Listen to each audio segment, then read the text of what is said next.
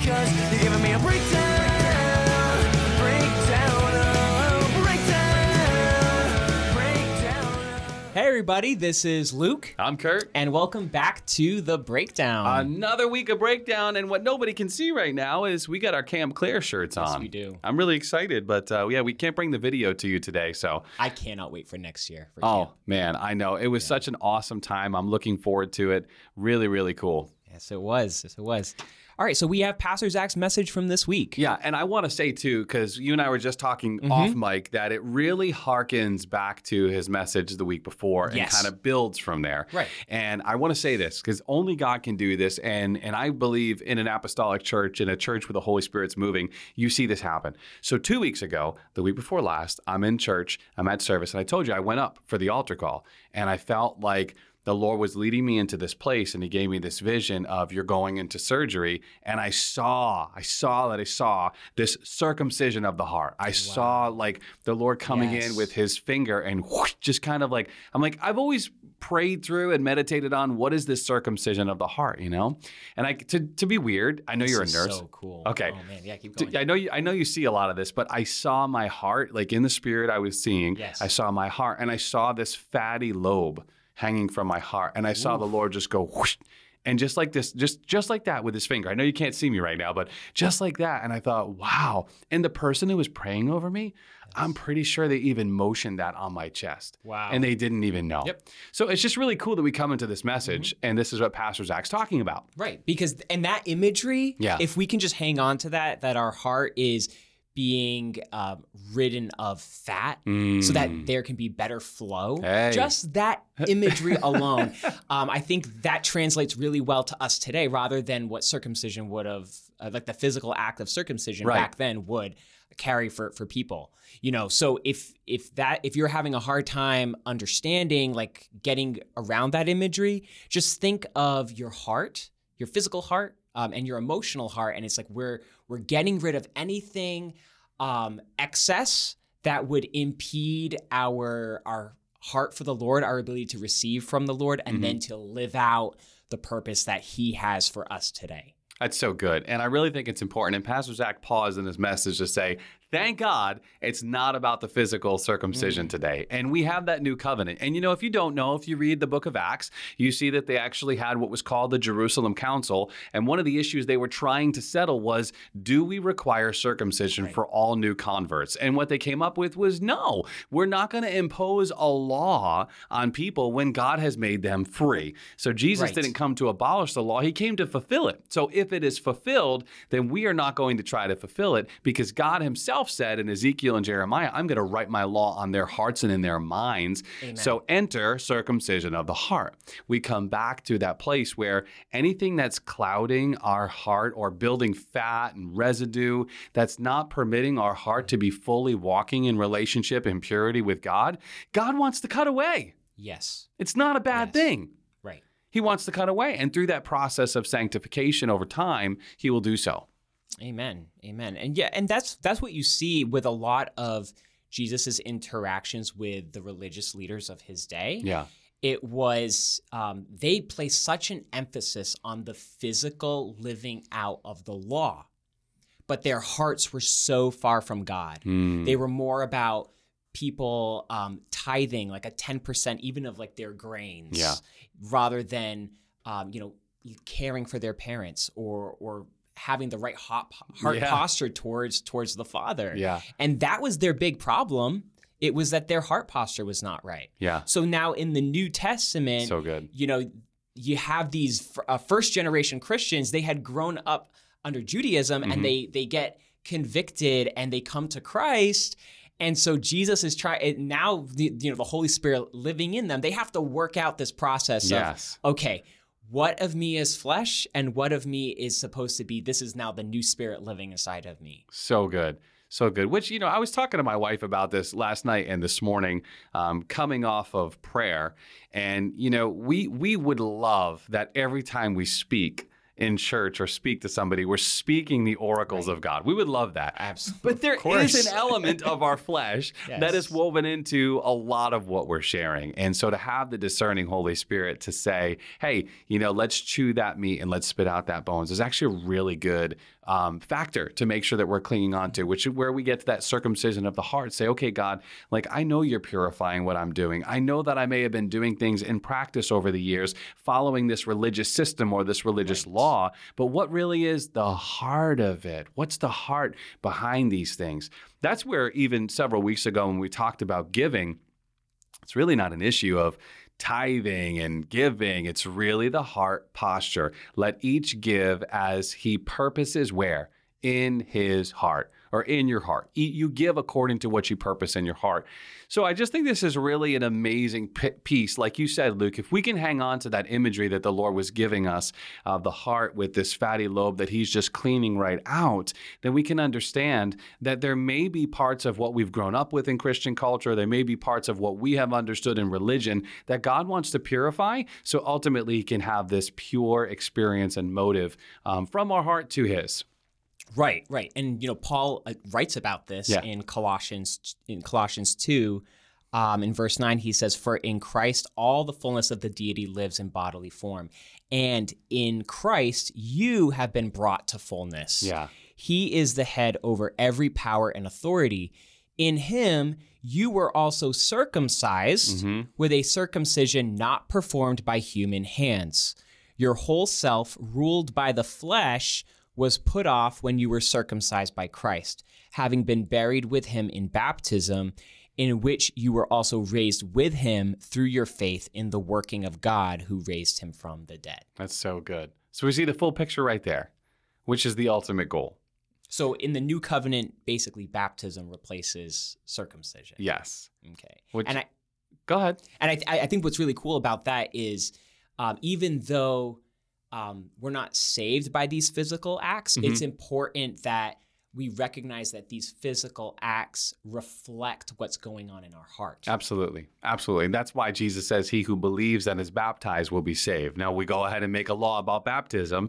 And the proof against that is that, okay, the thief on the cross, Jesus said, today you'll be with me in paradise. So it's not this physical act that saves. Again, it's an outward display of what is supposed to be taking place in the heart. God wants to purify all those things. So we get to really the crux of Sunday's message. Pastor Zach has us in Joshua chapter 5, we're between the Jordan and the Jericho. Yes. And that place there's so much about this in my life that I've meditated on. I've seen different wilderness seasons in my life where the Lord, even right now where we're living, I feel like we were in the wilderness for a while and the Lord was providing that daily manna. And what happens? You can become really accustomed to living off of that. But when you move in, I love the passage. I'm getting ahead of us, but I love the passage that says, and on that day, the manna ceased. Right. Because they were required to begin to sow into, till, and develop the land. You have to possess the land that you have already been given. Right. And that's where we have to really understand where we are in our walk with the Lord. Correct. Am I in a wilderness season? Or having been brought from a wilderness season, how am I supposed to apply the giftings and the strengthening that the Lord gave me during that time? Correct. To do the work that he's calling me to do? That's it. I think personally, just about where my family is right now. And so for those of you who don't know, we moved into the camp that the church owns. And I have been literally living there feeling like we have been called to work this ground. We've been called to work this land. And we had youth camp. You and I are wearing our shirts. Did. We have the young adults coming in a couple of months. And we're just expecting God to do more.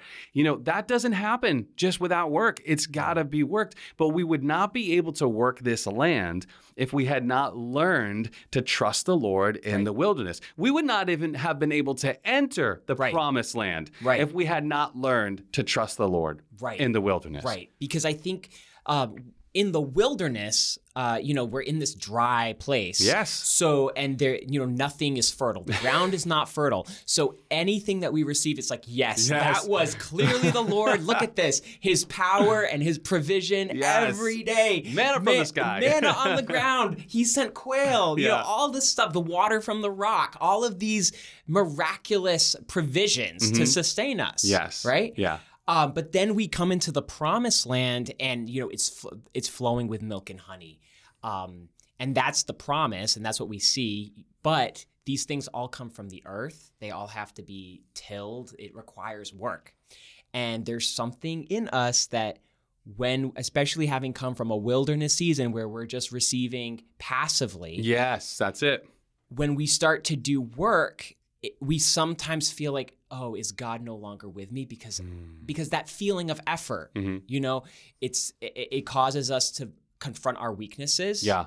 But we have to push forward in faith, knowing that God's brought you here. Yeah. You're going to work, but there will be fruit in time. Yeah. And Paul writes about that in Galatians 6, where he's like, don't grow weary in doing good. In due season, you will reap. Just don't lose heart. That's it. So that's the promised land mindset, is recognizing, okay, I'm here. I'm going to work for the Lord. He's given me a calling. He's given me a purpose. He's given me, if at its most basic level, it's the Great Commission of reaching others for him. Yeah. It's not always going to go 100% easy. There's going to be setbacks, but that's what we're here for. That's it. And I think it goes right back to those original spies, Caleb and Joshua, going in, and it comes down to perspective. If you can go into the promised land and you can see, okay, there may be giants, but we can take it. We can do it. That's the perspective you want to have all the way through. We have to remember, too, that we're reading this big picture story about a wilderness for 40 years when God's intention was not for it to be 40 years. He had to wait for that generation to die out. What he wanted was for a few weeks for them to get a hold of the fact that they're not going to live by the way they lived in Egypt. They're going to learn to live by the word of God. And if he says it, he's going to do it. God is who he says he is. He's going to do what he said he'd do. So when you get into the land where there are giants and you have to go and possess the land, there's a difference from ownership and having the land to actually possessing it. I want to go to this camp that we're presently living at. We could just live there. We could just abide. Right. But if there's a possession, if there's something that God has called us to take for his greater glory, then we have to know it's way too big for us. Amen. But God, who taught us in the wilderness, if God can make food fall from the sky, make food show up when the wind blows, bring water from a rock, certainly he can help us possess this land because he called us here. Right. And that's the beauty, is we get to be part of his work. Yes. We get to be part of what he's doing. And that means that we're in a place of health. So we have to push past, some of the setbacks, some of the the blockages that come up from our own sinful nature. Yeah. And then also from working with other people. That's another piece that I think plays into it too, is we're working with each other. We're not meant to just do these things on our own. So sometimes, when other people are discouraged, it's easy for us to get that, to feed off of that discouragement. Yes. But this is where we have to constantly be doing this circumcision of the heart, where it's like, Lord, continually cut off anything in me that's gonna numb me to intimacy with you. Yep.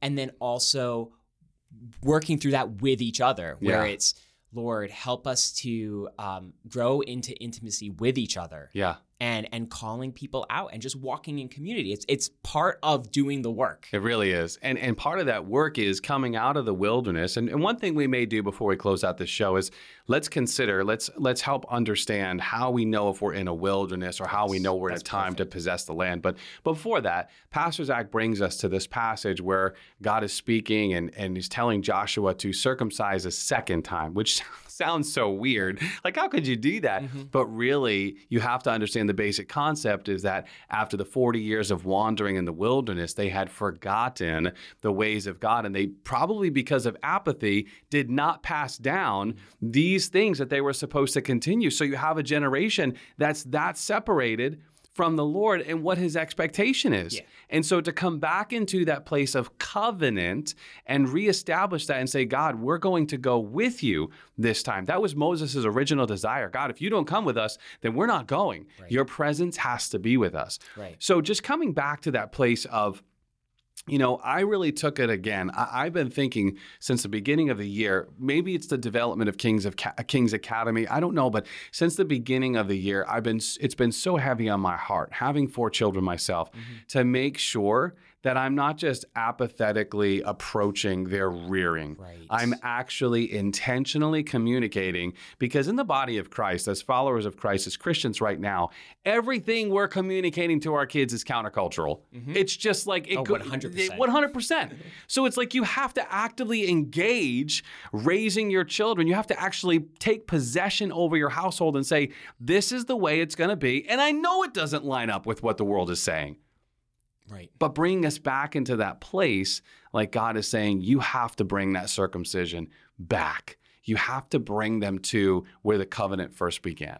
Right. Right. And I think, you know, going back to how it's going to feel like work, again, it's tapping back into the presence of the Lord. Yeah. You know, Joshua sees like the captain of the army of the Lord, and he asks him, are you for us? Are you for our enemies? And No. he's like, no, I'm for neither, because Yeah. the Lord is for himself. Hey. Right? So our question for ourselves is, am I for the Lord? Am I with the Lord? So when I'm working and it feels hard, understand I'm doing this with the Lord. Yeah. And the battle has been won. The eternal battle has been won in him. So I'm not striving to maintain sanity. I'm not striving to, you know, earn my place with him. Yeah. It's I'm working to do his work. And yeah, there's going to be some times where it doesn't feel like, oh, like in the wilderness when the manna comes down, but that's just part of the process and learning to commune with him. Yeah. And the more, I'll say even for myself personally, the more that I've communed with him and looked for him in situations in the midst of the work, that's where the rest is. Because you start understanding he's there and he's done the work and he's sustaining the situation. So just look for Jesus wherever you are. Yeah. It's so good. You know, I really believe that God has a purpose. And I believe, Luke, I don't know how you feel, but I believe that we'll find ourselves in various wilderness seasons throughout our lives. And every wilderness serves a purpose. And I remember when I came to HPC, probably almost 3 years ago, it gets harder and harder to tell because it feels like I've been here forever. I love it. What the elders were saying to Jennifer and I at that time is, you're in the wilderness, but it doesn't have to be long. No. Your cooperation determines how long it will be. Boy, doesn't that look exactly like what we saw the children of Israel? They would not cooperate. Right. They were stiff-necked and rebellious, is what the scripture says. So learning to cooperate with God in that wilderness is to be able to take that low place and say, God, I really don't know what you're doing, but I will say this, Lord, in the midst of all of this humbling and all this breaking, you're still providing. We still wake up every morning. Yes. We still find provision. Yeah. And what I believe part of that wilderness experience does is it teaches us to be fully dependent upon the Lord. Right. You know, Jesus echoes what God originally says, that for man shall not live by bread alone, but by every word that proceeds from the mouth of God. Oftentimes, a wilderness experience is to get us into that posture where we know even if we don't have that bread in front of us, if we don't see that promise in front of us, we have the word of the Lord to hold on to. Right. You bring that a little further into crossing over the Jordan to take possession of the Jericho, of the next place that God has called you to possess. You have to take those lessons into that place of work. You know, we can rely on a wilderness season and be like, but God met me here and he did this. Yeah, but you're not supposed to stay in the wilderness. You're supposed to possess the land. And it's tiring and it's hard. But like you said, some of the most intimate times with the Lord is working with the Lord and seeing him work with your hands to get it done. And just like going to the gym, you build muscle by putting out effort. Yes. And so as we put out effort for the Lord, we build spiritual muscles because we see how he's sustaining us and strengthening us even as we work. So good. And then we get to do bigger and better things. Like Jesus says, like if you're faithful in the small things, I will make you charge over many things. Yeah. So like bigger things. So it starts small and that's okay. That's where it is. But it's like, Lord, how can I cooperate with the work you're already doing today? Yeah. Yeah. And it's so interesting, too. Just thinking about Jericho, we read stories and we really take for granted that God made the walls of a city come crumbling down. I mean, there's a lot that's in that. I think it's really good, too. Like Pastor Zach was saying, the children of Israel were not able just to march right in, even though Rahab testifies that they're already scared.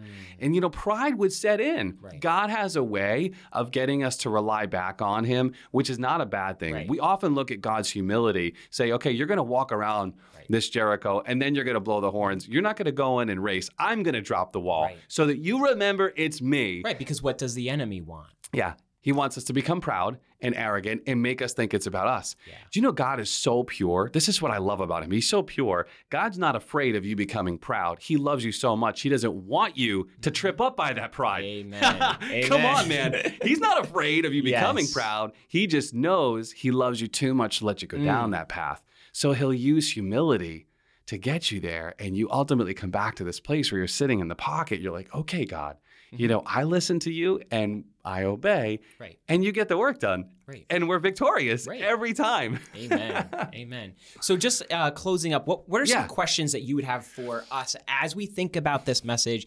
How can we allow it to sink deeper into our hearts? Yeah, I've been meditating on it. I've been thinking, what does it look like? How do I evaluate if I'm in a wilderness season? I really think you, whether intentionally or not, you nailed it earlier when you said it's very dry and it's very arid. So any word, anything is so fresh. It's God. So if you find yourself in a very dry season and you get an instant answer, you may be in that wilderness. You may be in that dry, arid place where you're discovering, you're living, you're hanging on every word of God. I think the biggest thing to ask yourself is if you would categorize your life as a wilderness season right now, the most important thing we can learn from the children of Israel is, are you responding with humility and obedience, or are you becoming rebellious and stiff-necked? Yeah. Because when you read the scripture, you go all the way through, and really from Exodus to Revelation, you see God constantly talking about the stubborn, stiff-necked, rebellious children of Israel. So it's a good posture to say, okay, God, am I cooperating with you? And you can bring that question right over to the promised land. God, if you've called me to possess the land, am I cooperating with you, or am I settling into pride? Look at everything I touch prospers. They're already afraid of me. They can already see. I mean, what they see is God in you. Amen. Amen. And then in the promised land, what's an encouragement for us when we're here? Yeah, again, I want to say, in the promised land, it goes back to what was the purpose of the wilderness? To learn to hang on every word of God. So I would say in the promised land, to listen and obey, and to not be moved by the giants in front of you. It's the position of the mind. It's the difference of why Joshua and Caleb got to inherit. So what you had 40 years ago, you hold on to now. God said, I believe God said we could do it then. I believe we're going to do it now. And you're going to get a bunch of naysayers. You're going to get a bunch of people telling you, no, you can't do that. It's going to take millions of dollars. All I'm thinking of as you're saying this is, when Peter walks on the water, when he looked at Jesus, he was fine. Yep. But when he looked at the waves, he's like, oh boy. And that's when he starts to sink. That's so it. I think the answer is, we don't look at the giants. Yep. We look at Jesus. That's it. And do what Jesus is telling us to do. And if he's telling us to go march around that city and take it, we go march around the city and take it. Absolutely. There's something I haven't been able to get my mind and my heart around that I really want to communicate. I'm hoping it's going to come out here. But when you're walking intimately with the Lord and you learn the lessons, and we don't get them all, don't misunderstand me, but we learn the lessons of the wilderness season, we then bring them into how we're possessing the land. And all I can liken it to right now is my present journey. And we believe that God worked our whole life around bringing us to this promised land, and we're supposed to possess the land. And what the Lord's calling us and asking us to do now, I would have balked at in fear if I had not gone through that wilderness. Because there is a land for you to possess this side of heaven that God wants reclaimed for his glory. And you got to go through the wilderness to get there, and then you got to believe him when you get there that you can do it. Amen. Amen. Awesome.